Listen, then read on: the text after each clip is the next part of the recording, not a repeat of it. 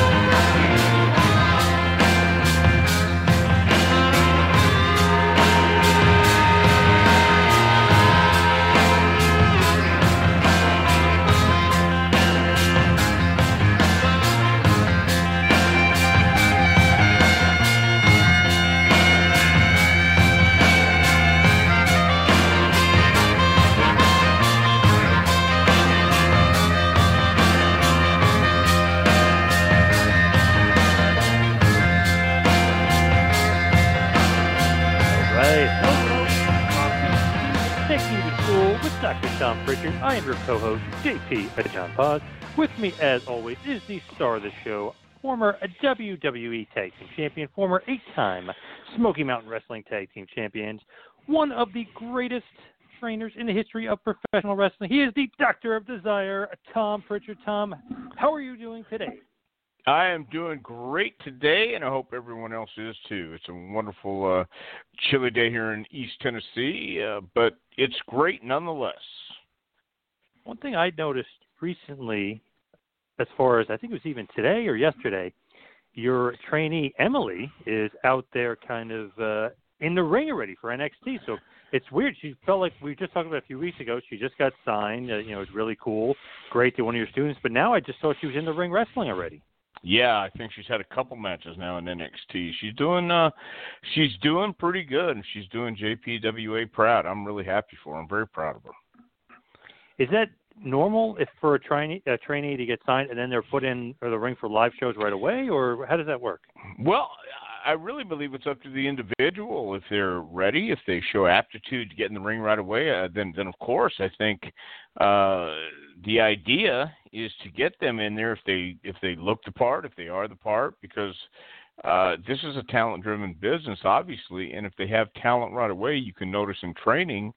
You can tell just by the footwork, by the mannerisms and the attitude a lot of times, and body language. And I have to tell you, Emily was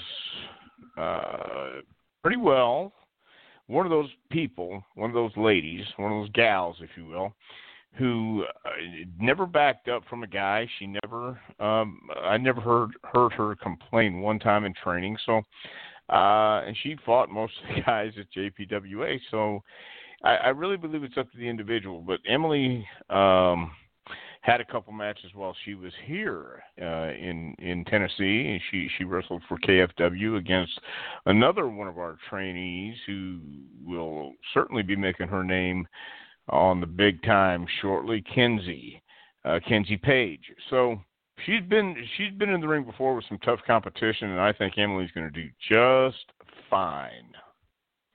I just thought it was so interesting. It's like, wow, we just literally a couple weeks ago she got signed. I didn't know the process of how quickly you go from signee, technically trainee, and you show up at the performance center, you take your picture, do all that other stuff, and boom, she's on live shows against Deonna Purrazzo, who's a pretty good female worker herself. Yes, Deonna is very good, but I think it's really up to the individual, and Emily took this like a fish to water. So, I mean, she obviously has been given the opportunity, and she hadn't let us down yet. Now, we saw her throw some kicks, some pretty good kicks. Is she learning that from Dr. Tom? No. She came with that. She was a martial artist. She'd done sports all her life, and she had trained some MMA, a little bit of judo, a little bit of jiu-jitsu, as well as karate. So she had a great flying side kick, a really good roundhouse and hook kick too. So I wish I could say I taught her everything she knows, but she knew some stuff before she got to us. She was a well-established athlete in her life. Nice. Now, as we kind of move along into episode number 10 here, I'd like to focus on Smoky Mountain Wrestling. I got a lot of people messaging, emails, stuff like that about Smoky Mountain. They love what you've said about it. They love hearing from you. They love hearing you talk about the Smoky Mountain Times. So I want to kind of focus in on something we only touched on briefly, and that is the Night of Legends. And we were talking about that fateful night, your return to Smoky Mountain. You guys had technically been in the WWF and are still in the WWF at this point, but you were away from Smoky Mountain for about 4 months. You had a Loser Leaves Town cage match, which we talked about against Rock and Roll Express. You guys are gone. You lose the Smoky Mountain tag titles. All of a sudden, 4 months later, Night of Legends happens at the Civic Coliseum in Knoxville, Tennessee. Those 4 months away, did you ever kind of think like, okay, we're going to head back to Smoky Mountain, or you thought like, okay, now we're WWF for life? No, I always knew that there was a chance if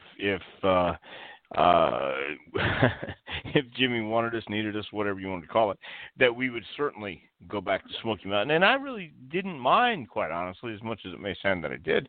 I really didn't mind coming back to Knoxville periodically or working this part of the country. So while we were engaged in WWE activity most of our time, I was always ready, willing, and open to come back to Knoxville and work for Smoky Mountain. That never was a concern. I don't think of mine, certainly not of mine, and I don't think Jimmy was concerned either. Jimmy Del Rey. I think he was always of the belief that we would certainly come back if needed or wanted. So that fateful night, Smoky Mountain Night of Legends, arguably the biggest show in Smoky Mountain wrestling history, August 5th, 1994, like I mentioned, the Civic Coliseum, Knoxville, Tennessee. Attendance that night said to have been 5,000 people, which is a pretty good house, right? I mean, that's a pretty nice showing there. Yeah, it was pretty good showing, especially for Smoky Mountain. Coliseum, I think, can probably fit close to 10,000, but to have a pretty good half-filled building, it looked a lot fuller than half full. So maybe I'm not quite sure what the capacity is there for a wrestling match. But WWE does pretty good when they come in. And again, I think this had a lot of people on the card. When you had the Funks, you had Bob Armstrong, you had some other legends, Ronnie Garvin, who had been a legend in Knoxville. I mean, there was not just one match selling this card. There was some interesting matchup. So it was a great vibe. It was a great house. It was a great mood, if you would, not only in the back but for the fans. When Cornette brings you back for the show, what's the thought process on his part? Like, what does he tell you guys? Like, hey, you guys are in there. Obviously, you're going to be wrestling the Thrill Seekers, but does he say anything to you? Like, hey, I want you guys to come here and put over these two young guys. No, we knew what he was looking for because these were his stars he was pushing, and for us to come back, that was. I don't think it was ever discussed. I don't remember him ever telling us before we got there what we were going to do, but we had a pretty good idea because I don't believe that was a permanent deal. I think we went back to WWE after that, didn't we?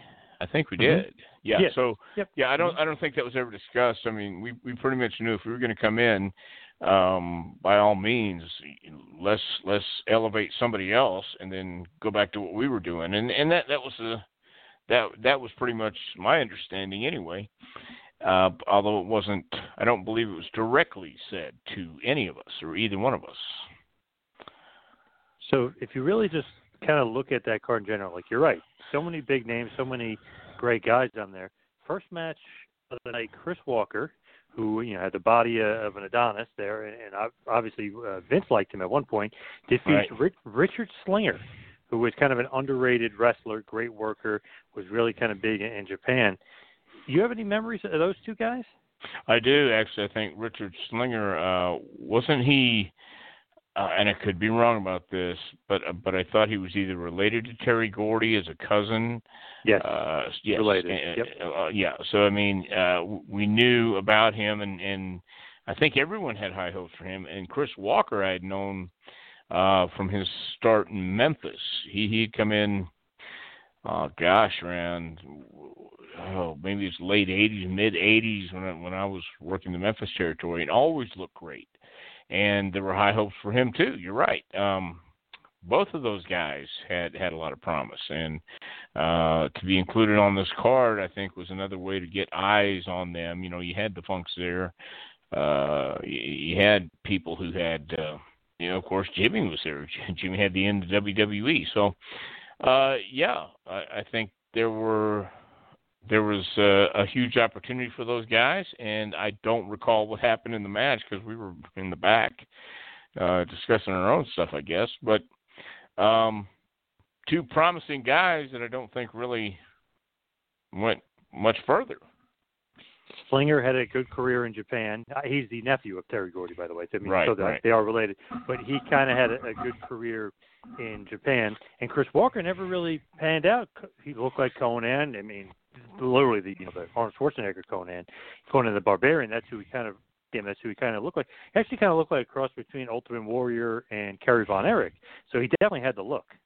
Oh yeah, most definitely. And a lot of those guys with that look I really didn't know Chris that well, but a lot of guys like that who got in at that time with that kind of body and that kind of look about them, some made it, some didn't. You know, the road can eat you up and spit you out, and when you have that much discipline and willpower, so to speak, it's not always easy. I mean, you're getting in late nights and still trying to go to the gym, keep your diet, and do what you have to do to look that way. It's not an easy road to go down. Some guys just not ready for it. No. Next match was Doug Furnas defeats Killer Kyle. We've talked about kind of Doug Furnas a little bit before and how he was a great athlete, great look, maybe more suited for Japan sometimes given his stiffness. But what do you kind of think of those two guys? I always got along with Doug, and I loved Killer Kyle. Great guy. He was always always fun to talk to and always fun to be around. And Doug, you're right. Doug was much better suited for Japan. I think his whole demeanor in life and his attitude about the business, he took very seriously. And Doug could be very charming and very engaging, but he could turn on a dime and become this surly, sarcastic, stay away from me kind of guy, which I understood. I got it. But Doug was a University of Tennessee graduate, and at that time I think he was billed as the strongest man, world's strongest man. He had squatted something like 4 tons or something like that. I don't know, but I mean, he squatted a lot of weight. He had huge legs, and like I said, he could be very engaging and very charming, but 2 seconds later he would be snarling and spitting and growling at you. So that's what I remember about Doug. And Killer Kyle was always just a laid-back guy, big guy, and I think Jimmy tried to make him the next big Bubba Rogers, but that just kind of played out here. So the next match on the card is the Rock and Roll Express defeating Brian Lee and Chris Candido to win the Smoky Mountain Tag Team Championship. Actually, that's not actually the next match. There's a match before that, but I wanted to kind of skip ahead just to the Rock and Roll Express for a second. So they're working again against Lee and Candido. They win the Smoky Mountain Championship again. Do you ever think, like, man, like these guys can still be over no matter what, no matter who they're working with? They, kind of trade wins and they can win the tag titles and it not be bad for the crowd. The crowd doesn't shit on it. You know what I mean? They still love Rock and Roll Express no matter what. The Rock and Roll Express was that team for whatever era they were in, and even today. I worked with Ricky a couple of weeks ago. He's 60. He said he was 64 years old and he's still going. And he said that publicly. I thought, I wouldn't say I'm 64 years old still going, but he did, and he hit a Canadian Destroyer in the match I was with him in. He didn't hit it on me, but it hit it on Shane Andrews. And he and Robert, from the time they started, had this magnetism, this electricity, this aura that I talk a lot about, of just gelling as a team, no matter who they worked with. You're right. They would come out and they had the energy, they had the vibe, they had the look, especially at that time, of still being a well-oiled and well-clicking tag team. And so, yeah, I thought it was, no matter who you put the Rock and Roll Express on the card with, they were going to have a great match. And it's great that they are in the Hall of Fame, but I'll tell you what a travesty is that you don't put Cornette and the Midnights in there, because they deserve to be right along with them. But at that time, they were building their legacy still, and they weren't going to rest on their laurels. They went out and had a hell of a match with Brian and Chris, no doubt. I didn't see that one either. I don't think we watched any matches that night, and didn't see the crowd until we went out for our match. But Candido and Brian Lee at that time, especially with Tammy, I had seen some of their stuff prior to this night, and I knew all three, obviously, and gosh, I thought they were a clicking machine too. They just had all the elements. So all the elements for the match was there too. You had great heels and you had great baby faces to work with. Now, primetime Brian Lee, who big favorite of Cornette at that point, you kind of surprised that he didn't, not that he didn't amount to much in his career, but like that he didn't do more in his career, that he kind of, he could have almost been a bigger star than he really was. Well, I was very good friends with Brian, and he used to stay with me when he would come from Nashville, and he was one of those people that actually would stay over with me, and surprising in some ways, but in others not so much, because especially as I've gone on and got some years under my belt, I knew and I know what it takes to be successful in the business, but to actually execute it, you have to pull the trigger and you have to execute it. You must be positive. You must be confident. You have to have the performer's ego. You've got to believe in yourself. And Brian did, but I think he also fell into the same trap a lot of people did, and that pretty much derailed him, because he had all the tools, he had all the connections, he had all the elements in place to be a star. The problem is you have to concentrate on all those things 24/7. It's pretty much a grind, and you can't be one of the boys. You have to be, if you're going to be in that $1 million club, you've got to separate yourself. And Brian could do that to an extent, but at the same time, I don't think he was necessarily, well, obviously he wasn't. Maturity-wise, he wasn't ready to take the lead and take that next step. And what I mean by that is you have to pay attention to business. You have to pay attention to everything you do, and you've got to make everything you do, especially in public, show everyone that you're capable and you really want to be a top guy and a guy figured in. And I don't know that Brian was willing to do what that took at that time in his life. I think he was still believing he could go out all night and still function in the morning like everything was great. And eventually, he's going to catch up to you. You mentioned Tammy as well, obviously the manager, Sunny, to a lot of people out there.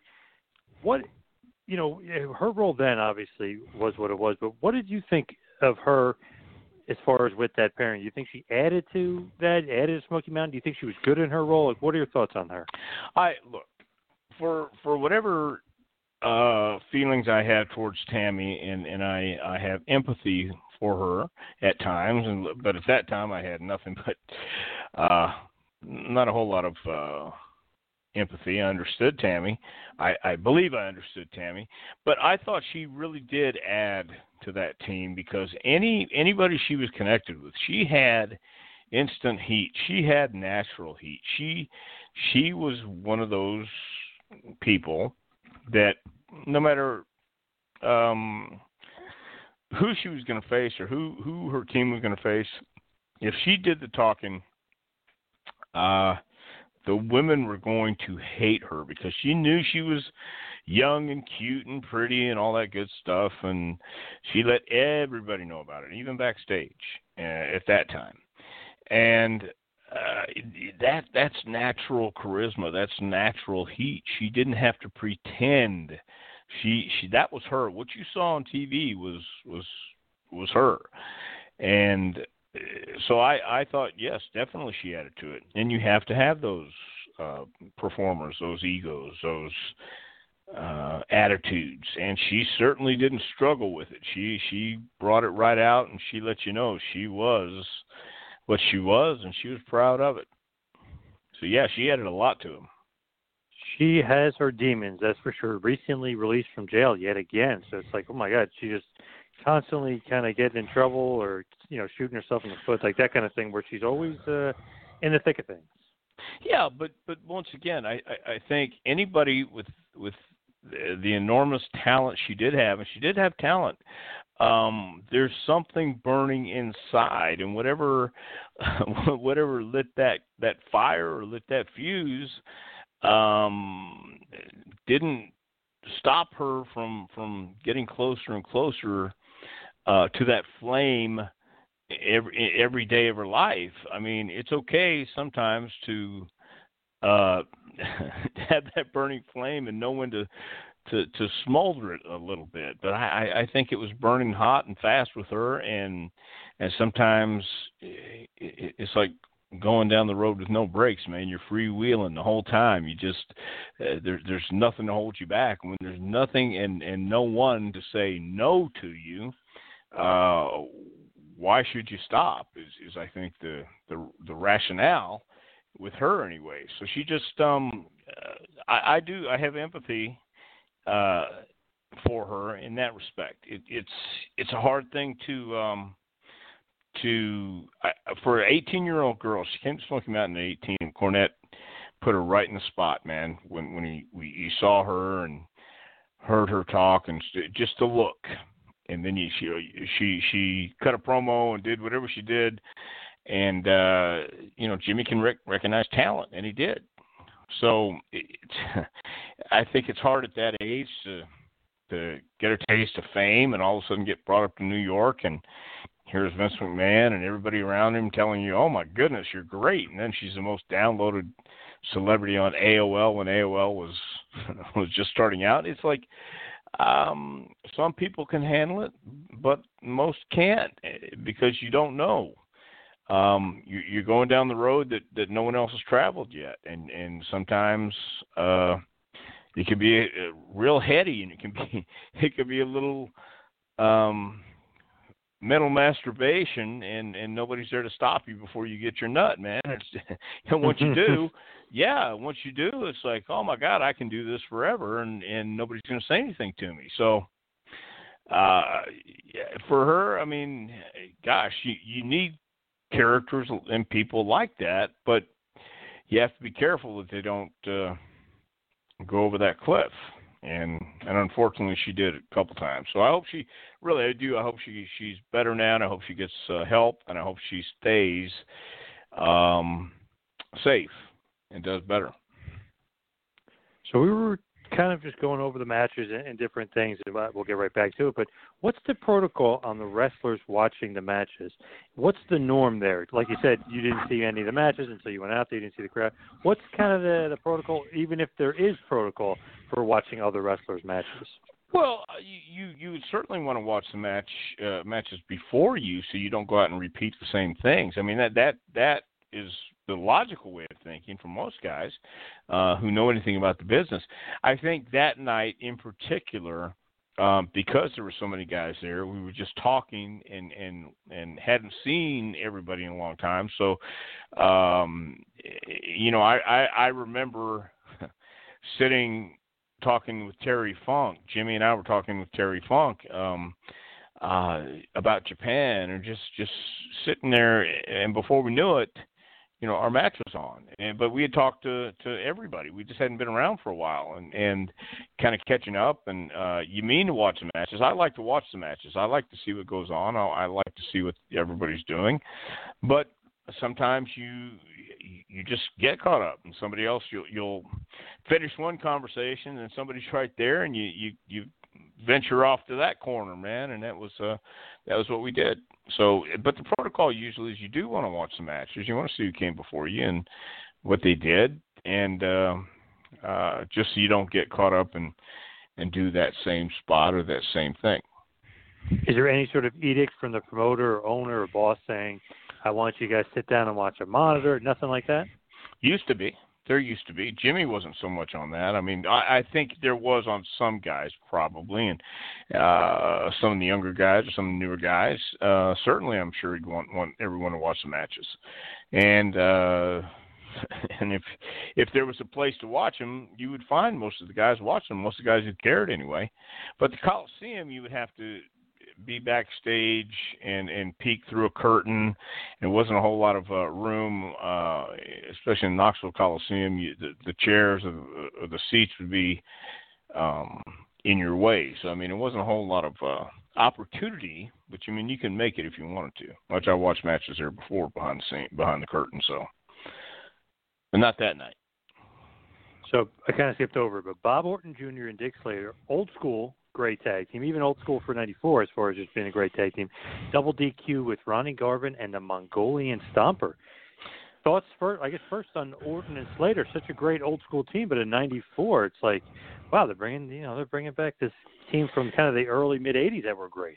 But once again, Knoxville, Tennessee has such a wrestling history, and you got to know that Orton and Slater have a history here in Knoxville. Orton, I think, went with if I'm not mistaken, Orton was on the outs when Malenko and Bob Roop and everybody kind of split from Ron Fuller.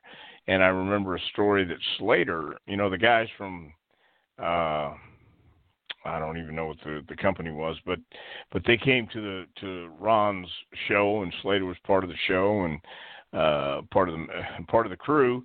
And I think Slater even got out of the ring because Bob Roop and some of the other guys were sitting ringside and challenged him to a fight. And Double Dog dared him, man. Got to the railing or the barricade, whatever it was they had at that time.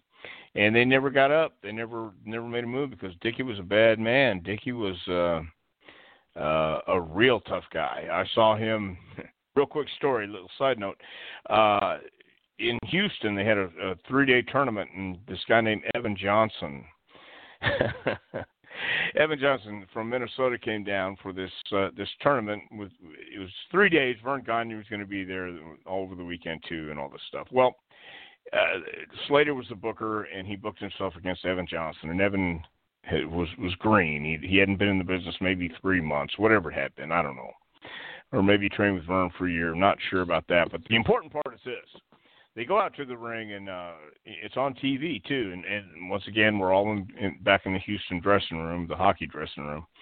And Slater comes back, and he's hot.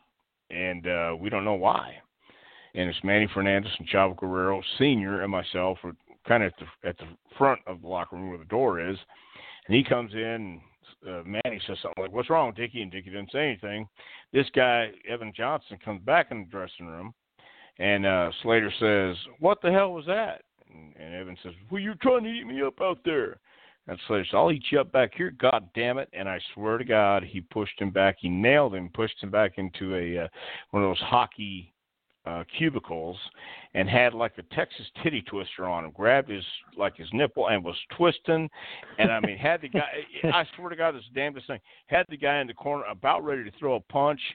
And Manny, Chavo, and myself pulled him off. And Evan Johnson actually got wind of it and emailed me about this because I said, I wrote a blog about tough guys, and I told the story about Dickie doing this. Just that wasn't what happened. And I said, I wrote him back, went back and forth, said, I was there. That's exactly what happened. His daughters had looked it up on the internet, and asked him about it. He got all hot about it, and I said, "Man, it was over 30 years ago, and what."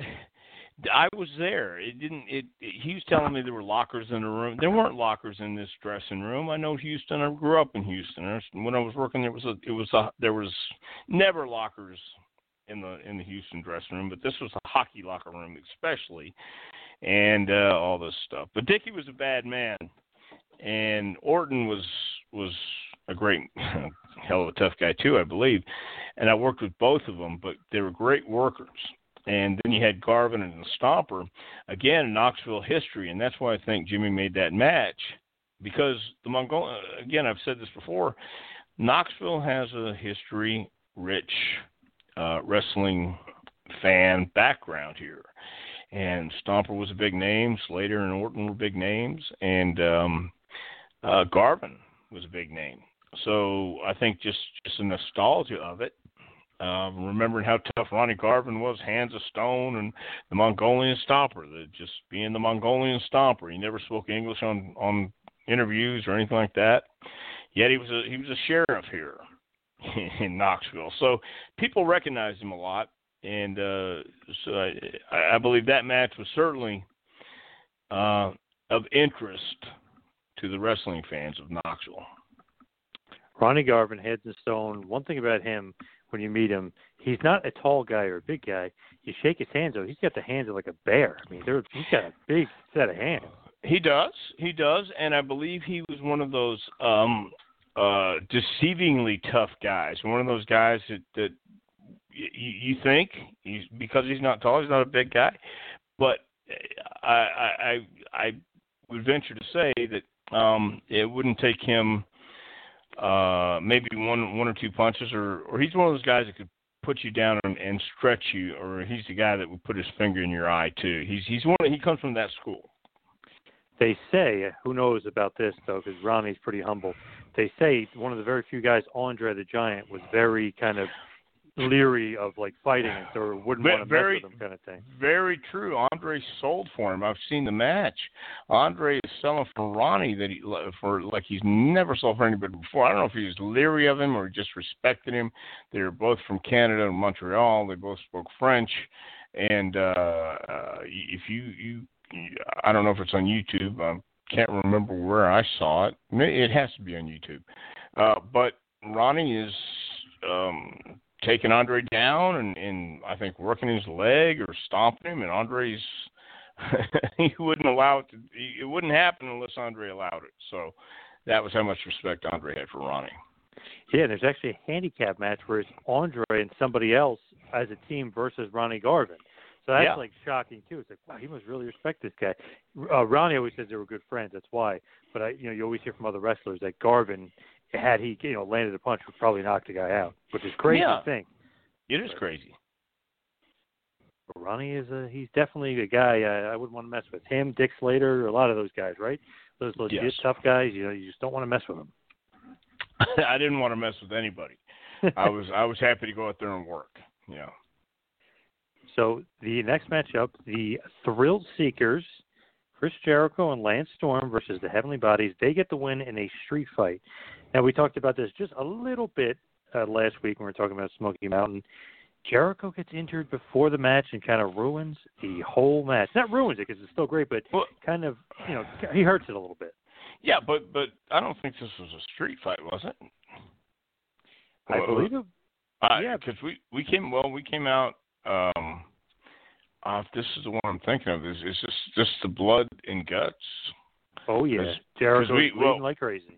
Yeah, because we just came out in our trunks. I don't believe it was a street fight, but it may have been listed that way or billed that way. But yeah, before the show, we had come in, and I believe we had done 4 weeks worth of promos for each town that we were going to come back to because we were coming back, and back in those days, we were doing stuff prior to the match that happened, but we were cutting the promos like it already happened. And Jericho wants to work on a shooting star press before the match, and goes out and breaks his arm, goes to the hospital, comes back, and has it in a cast. And so they had to cover it, and I think JR said it was a motorcycle accident. And we go out, and I know a couple times he slammed us with one arm, but yeah, it was a good test for us to take care of the guy, and that's pretty much what we did. But the blood and guts at the end of it was again wrestling, and back in those days. So kind of barbaric for today's standards, obviously, but the idea was that there's no way these guys can beat us. And I think the finish was going to have Lance drop kick Jericho onto us or something like that at the finish. At the end, anyway, we changed it up, and Jericho just schoolboy Jimmy, I think. And the referee's shirt, Mark Curtis, his shirt was all covered in blood. We were covered in blood, and back then, again, that was wrestling. That was East Tennessee wrestling, and it added to the drama, if you will. Again, in a coliseum with the house lights down, the ring lights over the ring, that was the only thing you had to concentrate on, and you could feel the tension. You could feel the rise of the people with Jericho. These young kids fighting their hearts out, and Jericho and Storm, and it was built great. And we cut the promos about how next time you won't get away so lucky, but obviously he got away a lot luckier than he really should have with a broken arm. So he fought his heart out, man, but that was we could have done that a lot better without the broken arm, but I think it added to it, to be honest with you. What do you think of Jericho at that point? Like, Jesus, this guy's tough. He just went to the hospital, broken arm, now he's still going to wrestle? Yeah, but once again, we knew that when they came in, they had some talent, both of those guys, and we kind of figured first time we worked with them that they weren't just pushovers, and they both were tough. He and Lance both. And I think when he broke his arm and came back in the cast, we said, yeah, okay, he's got it. He understands. And I have a lot of respect for Jericho to this day. I mean, my gosh, he keeps reinventing himself. He stays. I believe he stays fresh all the time, and he has his hands in so many different ventures. It's great to see him doing what he's doing. But back then, as a young guy, he had that fire, he had that heart, and he had the drive. And that's always good to work with someone like that, because they always give you a great match, and they always did. Did you think then, like, okay, I think this guy's going to be a big star? Not like saying he's going to be as big a star as you become, but did you think, like, okay, future main eventer here? I couldn't say that, because the business was still a big man sport. Maybe around here, maybe in the South, possibly. But no one, again, unless you were 6'2" or 6'3", something like that, that was when big men still ruled, and it wasn't until those guys like Jericho, Mysterio, and Billy Kidman, and Eddie, and everybody went to the cruiserweight division, WCW, that people started respecting those guys even more so, because they got a national or global platform, and they were able to shine. So I don't know that I can say, yeah, I knew Jericho was going to be as big a star as he was. No, I can't say that. Same thing like with Austin. You knew Steve was going to be good. You knew Steve was going to be big. You just didn't know how big. I don't think anyone could say ever until it's done, really. But you knew Jericho was going to be good, so was Lance. Interesting thing about them, and no knock on Lance Storm, great wrestler, just totally great performer, but you could tell maybe less in the charisma factor. Jericho had more charisma. It's one of those things where the yin and yang of the team, you know what I mean? Like, definitely a little bit of a different situation between those guys. No doubt, no doubt. Lance was certainly a little more reserved. You could tell. The thing is, Lance had a personality backstage when no one else was looking, and a lot like Brad Armstrong in the sense that Brad was a tremendous worker, tremendous athlete, could do tremendous things in the match. But when it came time to talk or to project a personality, that was all Jericho. And Lance could do it in the back, not as much as Brad, but could do it in the back. And Lance had the capability in the ring. I mean, they both could do great stuff, great aerial stuff, technically sound, fundamentally sound. And, it was Jericho who was more of the rock and roller, and you could tell he's a little had a little bit of the crazy side to him, and Lance may or may not have. I never really saw the crazy side to him, but Jericho was a lot more evident. Just look at him and then talk to him, and he was certainly a little more assertive, if you will. You mentioned having to basically have 4 weeks of TV be ruined because of the injury and everything that was going to happen. It's going to change the aftermath. When you say the 4 weeks of TV is going to be ruined, what actually ends up happening? Like, does Cornette throw out the tapes? I mean, do you have to start from scratch? What's the end game, the aftermath of all that? Well, no, we just got promos for each town that we were going to for 4 weeks, and we were going to come back. But so we didn't have to change it. We just, I think on the commentary, JR covered it by saying Jericho was in a motorcycle accident, but he still wanted to make this match. And so we didn't really have to change anything. Cornette actually thought it was a rib, I believe, when somebody came back and said Jericho broke his arm. He's going to the hospital. He goes, oh, yeah, right. Because Chris had asked Jimmy, he said, do you mind if I go out and work on this move? He said, yeah, just don't get hurt. And then somebody comes, I think it was, again, Brian Hildebrand, who came back and said, I think Jericho broke his arm. He's going to the hospital. So we didn't have to change it. But if we did, then it's just something we would have had to do. I mean, it would have been annoying or inconvenient, if you will, I guess. Not annoying, but inconvenient. But that's just what we would have had to do.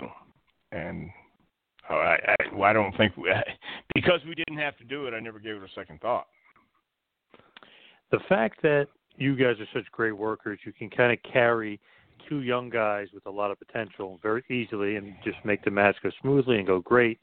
What were your kind of thoughts during the match? You kind of in line with what I'm saying, like, okay, this is no problem. These guys are green, but they got potential. We can make this work. Oh, yeah. No, I tell you, the greatest thing I think we kind of hung our hat on was we knew how to make babyface, so we knew how to make another team look really good, and I think that goes back to the Rock and Roll Express doing what they did with every team they worked with as well. We knew what the end game was here. We knew what we were trying to get across. We knew the story, so we knew what we were going to do, and we had faith in the Thrill Seekers that they knew what to do. They did. And once again, even though Jericho had one arm, we feed in for body slams. We're not going to rush him.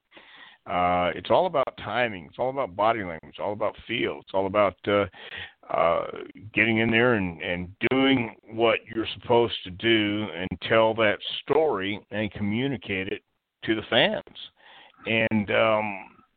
And they followed right along. They knew, and they knew what the story was too. And so it takes four to tango, but with Jim out there too, it takes five. And it was it wound up just the way it was supposed to wind up. And maybe even better because Chris had the broken arm and he had to do what he did with his other arm that maybe wasn't as dominant or whatever, man. But he just the Crimson Mask is what made that match, and Jericho sold like he was going to the electric chair. It was great. As far as that, and blading, and he's bleeding like crazy. Does he actually blade himself? Do you guys blade him? How did that work in that match? Well, I nailed him on that dadgum railing that we had to separate the barricades, to separate the fans from the action. And boy, I tell you, I just laid into him. No, it was all Chris. Yeah, it was all Chris. 'Cause I wouldn't want to do that to anybody. I wouldn't want anybody to do it to me. Now, as far as like that kind of protocol, when that is about to happen, obviously, you know, he's going to get a lot of sympathy from the crowd. You guys are going to be hated. What's the when you guys are setting it up backstage? It's just like Cornette calls for it. He wants to do it. Like, who's kind of saying like, all right, is Jericho basically saying, I want to be the one that does it? Like, what's the protocol backstage for that? Well, again, the story that we're trying to tell was, here are these two young kids rising to stardom, and they're going to step in the ring with us. You know, hell, we've just been in WWE, and we're doing coming back to Knoxville because Jim Cornette wants to knock these kids off their perch, so to speak. And what's the best way to tell that story? Well, you know, Cornette has run the roost, and is the first ever Smoky Mountain Tag Team Champions. At least one half of them are coming back to defend the honor of Jim Cornette and defend the honor of Smoky Mountain Wrestling and to show these guys who the dominant team is. What a better way than to get sympathy from the guy who has the personality, the guy who has the long hair with the, you know, the blonde hair, and when it gets bloody, it turns red and his face is red. And man, when it gets in your hair and it's flying, and that was the idea, to get that much blood to where it's just so voluminous, whatever. A lot of blood. How about that? And that was the idea, to where it's so obvious, and the referee has to check him, and the referee calls the match off. Says, no, he's bleeding too much. We've got to stop this. And Chris then says, no, I want to keep going. What? You want to keep going? And we're saying, what? No, we stopped the match. No, wait, I'm ringing the bell again. Here we go. And then a quick roll up.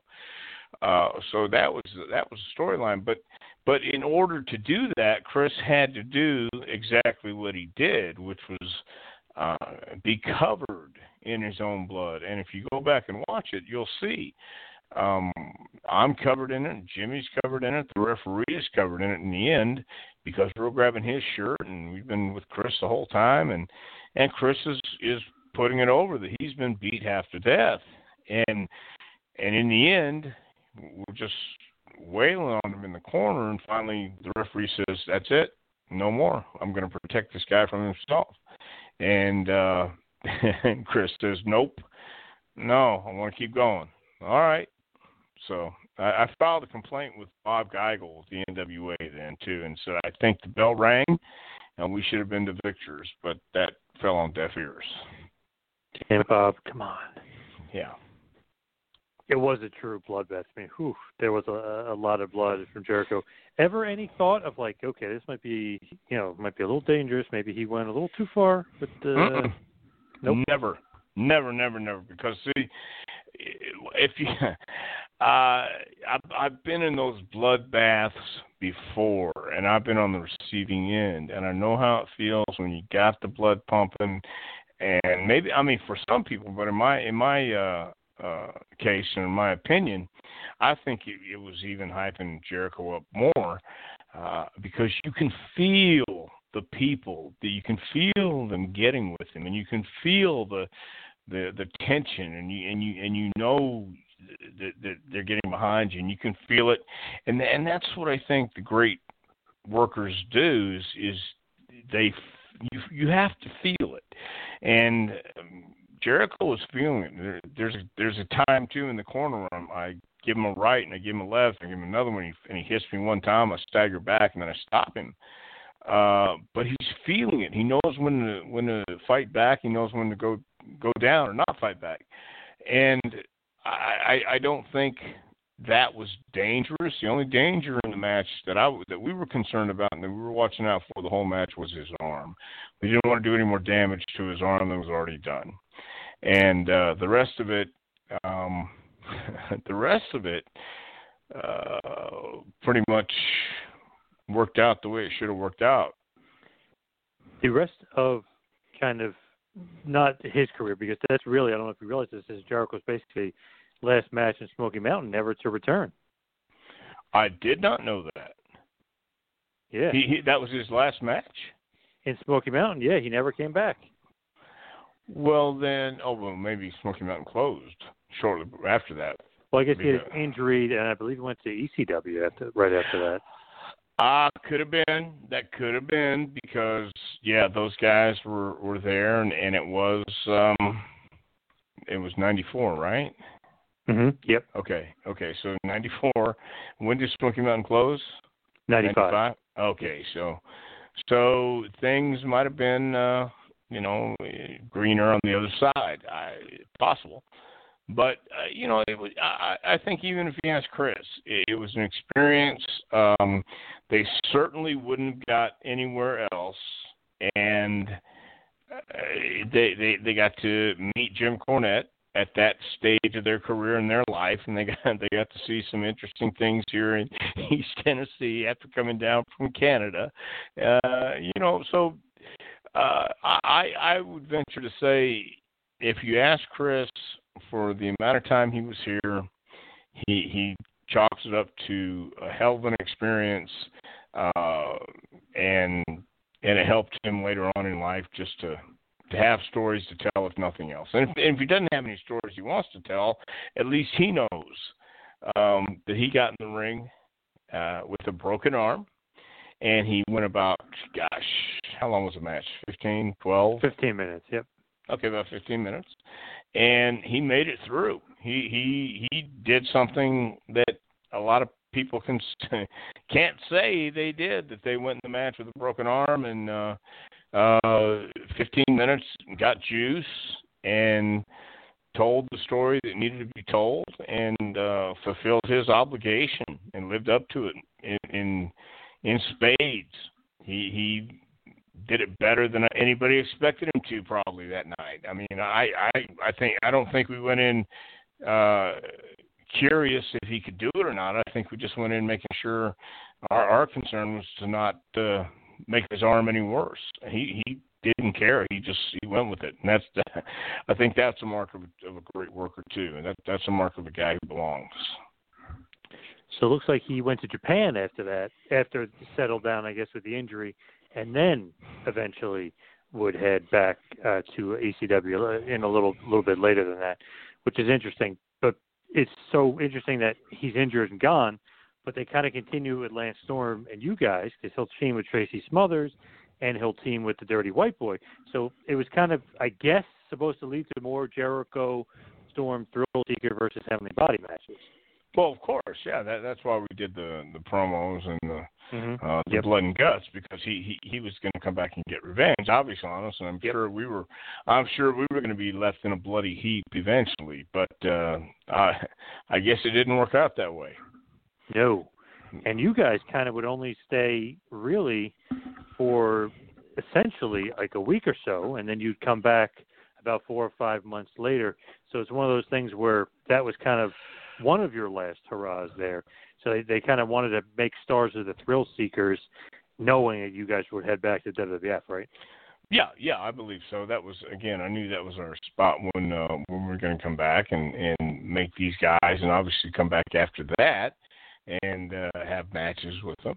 And like I said, I'm sure we were going to be left in a heaping pile of blood. In fact, that's what Tracy Smothers and DWB, Dirty White Boy, did to me in the Coliseum. I don't remember, how long it was after that, but where White Boy takes my head and smashes me in the turnbuckle, I think 20 times in a row, and I come away bloody, and they just beat the living hell out of me. And Tracy pile drives me through the timekeeper's table.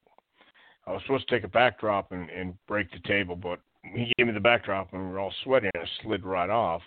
And Tracy then picked me up, and I thought, oh, my God, this is not a good feeling right here. We stood on the table and pile drive me through it, and that's when we broke it. But so yeah, I'm sure we were going to have some more matches with the Thrill Seekers, and there was going to be a lot more Crimson Mask, if you will. for one of us. You think blood is missing from today's wrestling as far as WWE is concerned? Do I think that's what's missing? Like a big component that's missing because WWE doesn't do blood anymore. You think it's like a big kind of missing thing, big component that they're missing? Well, I will say this. I believe that there's a lot of political correctness and a lot of lack of violence because of the world we live in today, and we're trying to be more civil. But then I look around and say, my God, we're in such an uncivil world we live in. I don't know why we can't do it. I really think blood, when used the right way, is great for wrestling. And I do think professional wrestling doesn't need to be as sterile as it seems to be today. AEW gives you blood sometimes, and I think that's cool. But I think with, again, the climate we live in with politically correct and millennials being offended, and I don't want to go off on millennials, but man, I sometimes it kills me when little things offend some group and they get upset about it, but yet there's another group and a larger group who says it's okay, but we have to cater to the minority groups, like a millennial group. I'm not saying that I'm going to get in trouble here. I know I am, but I think blood, yes, when used correctly, when used at the right time, is certainly great. And I do think there's a lot missing from wrestling today. I think the feeling is missing. I think that emotion. I think communication. I think personal angles, personal issues. I think going out there and believing what you're doing and having others you just get lost in the mystique and the aura.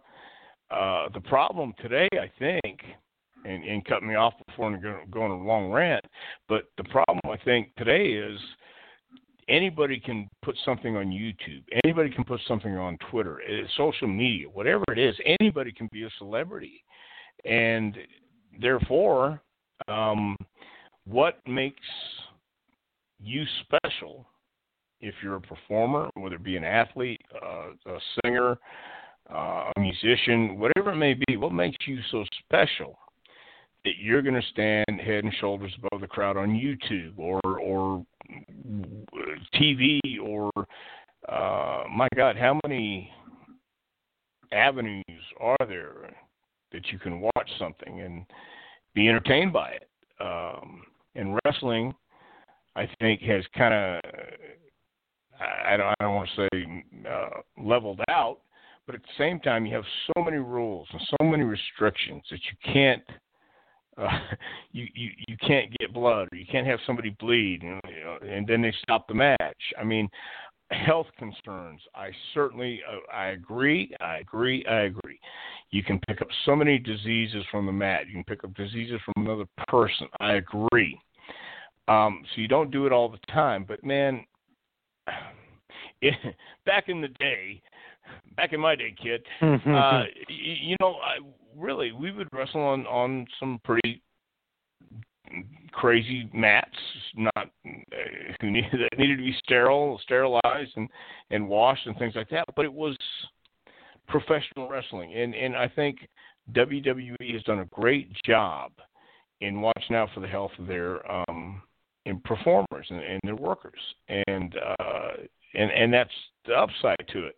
The downside to it is a lot of the excitement, a lot of the tension and danger, if you will, has gone by the wayside too. And I think for me, once again, I grew up in a different era. I grew up watching a different era, different kind of wrestling, but it was much more exciting when you had a guy in his prime like Terry Funk, who unless you're my age, you don't know what Terry Funk was like in his prime. And Terry Funk, hardcore Terry Funk is it's great, but when Terry was coming up and before he won the NWA championship, he was incredible and unique and didn't work like anybody else.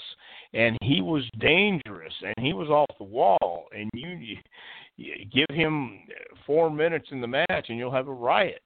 I've seen it, and that just doesn't happen today because everybody believes they know what's going on, and wrestling has been exposed since the beginning. There have always been rumblings, but the difference is you still had those guys who you said, and Johnny Valentine said it best: they may not believe in wrestling, but I'll make them believe in me. And you don't have those guys anymore necessarily, unless it's Brock Lesnar. Brock, to me, is the only guy that will go out there and people will say, now, that guy's pretty brutal. He's the real deal, and he is. But he also knows how to do business, and that's the key, knowing when to do it and when to do what's right for you. And so, again, the answer to your question, what do I think there's elements missing in wrestling today? Yes, I do. But that from concussions to getting diseases and things like that, it's better off for the guys in that respect. So WWE is taking better care of their guys, no doubt. AEW, I don't know that much about as far as the inside workings, but at least they're giving some excitement with the blood and guts. And even after what AEW is doing, at least there's another place for the guys going. At least there's an alternative for fans to watch. So, are there elements they could do better? I think so, but I'm not their demo, so what I say doesn't matter. Great points there. Now, just to finish off the card, just to top off the card, Dirty White Boy defeats Terry Gordy by DQ to retain the Smoky Mountain Championship. Dirty White Boy, you know very well. We talked about him a lot. Kind of a great underrated worker. Pretty cool to see. I know Terry Gordy maybe not 100% in his prime at this point, but still great to see Terry Gordy in a Smoky Mountain ring and a huge name to add to the show. No doubt. And Terry was always, Terry's from Alabama or Tennessee. He's a Tennessee boy, and he loved coming back to the South. And Tennessee. Terry was one of the boys first and foremost, and he's one of the guys we were talking to a lot back in the back too. So I know. White boys from Knoxville, so that made him feel good too, having in the main event in his hometown. So yeah, it was great, and I think just wrap it up in a bow. Jim Cornette wanted to put on the Night of Legends, and it was an eclectic mix of guys from the past, guys of the present, and guys of the future. And Terry Gordy was one of those guys that believable when he got in the ring, no matter who he wrestled. And it added to the specialness of the card that night, and it added to all the guys who had made their names in Japan and who were going to make their names in Japan and other places later on. So. It was kind of a nice touch. It was a nice mix of talent. But Terry Gordy and White Boy went out, and I'm sure, once again, I didn't see any of the matches, but I'm sure they went out and had a hell of a match because that's what they did back then. And it was wrestling or wrestling, however you want to pronounce it, however you want to spell it. They went out and obviously told a hell of a story.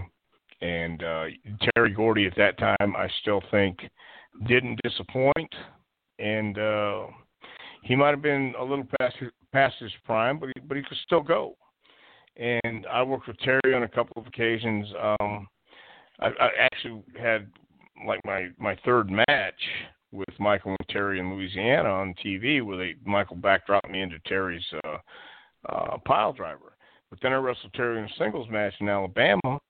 when I was Continental Champion, and he put me over twice, which was kind of cool because he really was a big star, and it was a testament to his great work that he knew how to make the match work, and I was obviously adding my touches and adding my my feel to it too, and it really came together. So I don't know that I've really seen too many bad Terry Gordy matches, if any. Of course, one more match, the main event. Bob Armstrong, Road Warrior Hawk, and Tracy Smothers defeat Bruiser Bedlam, Dory Funk, and Terry Funk with Jim Cornette in a Coward Waves the Flag 6-man match. What a star-studded match there, maybe minus Bruiser Bedlam, but what a star-studded match that is. Yeah, anytime you had the Funks, like I said, Terry could get a riot going in 4 minutes. And with Jim Cornette at ringside and Bruiser Bedlam at that time, Bruiser was kind of green, but Jimmy was grooming him, and he was listening, paying attention, and then he had the Funks. So here he was being able to take this green heel, put him with these two veteran former world champions, and what an education, no doubt, just in that short time, a couple hours he got to spend with those guys that night. So, yeah, and Bob Armstrong, once again, the Bullet, he was the commissioner of Smoky Mountain Wrestling, but to finish off, I think everybody went home happy that night. I know I did. What did you think of it overall? I know you didn't see most of it, but just kind of listening, crowd reactions. I got to tell you, everything like that. Yeah, walking in the Knoxville Coliseum was a really cool thing because we had been there, and I'd wrestled there before, and it's still here. WWE still runs shows in the Coliseum. It's been around since the early '60s, and it has that old school wrestling feel to it. So, walking in and feeling the buzz, knowing what was going on, had an idea once we sat down and we did the promos, and we got there early in the afternoon and cut everything we needed to cut. And then we kind of sat back in the back, and you know, there's the dressing rooms. They had a couple different dressing rooms, and you had the team rooms and the individual ones, and then, you know, we also had the chairs just sitting outside the dressing rooms talking and you know, bullshitting back and forth with everybody. So it's that kind of feel. It's kind of like when you've been away for a while and you're not, you know, who's still at home, but you haven't seen them in a while. It's like coming back home, and you pick up right where you left off, and that's what we did. I mean, I remember the night being a really, really electrifying night because, again, I grew up watching the Funks, and now after so many years, here we are again, and so it was a fun night, and I mean, that was it. It was coming back home and being a part of this huge show, and by all everything considered, I think it was a success. You know, Jericho breaking his arm. I think it was like just adding a little more seasoning in the match, and we got to experience that, and so that's what I thought. I thought it was great. If you're a wrestling fan, it's kind of a must-see event. Like you got to want to watch Smoky Mountain. You got to want to watch this show. You're right. There's so many future potential stars, the current stars, the legends. I mean, it really was a complete card, top to bottom. No real quote-unquote bad matches or like, you know, matches where it's just you're not going to want to see it. Each match had its own appeal to it, and usually had one or two guys at least that are in it that were definitely worth watching, you'd want to watch. So I think Cornette really did a good job for this. And it's one of those things I think every wrestling fan should kind of go out of their way to see it if they've never seen it. Well, I think so, too. And if for nothing else, to see Jericho bleed the way he bleeds and the match the way it was laid out, because you won't see those kind of matches today. And not for anything else. The styles change, things are different. You might see it in AEW. I take that back, but the crowd, the atmosphere, just the overall presentation of all the matches. I didn't get a chance to watch, but I can tell by the vibe. I can tell by who was there. You could hear the crowd in the back. And you asked me earlier about the crowd response. Man, everybody was getting into it, and you can hear that the roar of the popcorn, the smell of the crowd, type stuff. You know. So. To watch it, it would take you back, and I've had people watch old school matches from the 90s and say, I'm not really into it. Okay, I understand that, but watch the storytelling, watch the body language, just watch what happens in between the spots, because those are the key elements people need to keep in mind. And you can go out and do the moves, but if you have no feeling or passion or emotion while you're doing it, and you don't do anything in between the moves, you just stand there or you look like a deer in the headlights, well, that's where everything kind of gets lost. But it's just like going to a good concert. I've been to some really great concerts and great shows in my lifetime, and some I was really disappointed with because the guy just stood on stage and played music. But if you hunch over, or if you just move your shoulders a little bit, or you move just one part of your body, the sound's going to come off different. Everybody can play the same song, but you put your spin on it, you put your seasoning in it. Then it becomes yours, and that's the same thing with the Night of Legends. It was a match for everybody to see, from old school fans to new school fans to young fans to the fans who knew about Orton, Slater, the Mongolian Stomper, and Ronnie Garvin. And new school fans were looking for the Thrill Seekers to kick our ass, and then they did. So.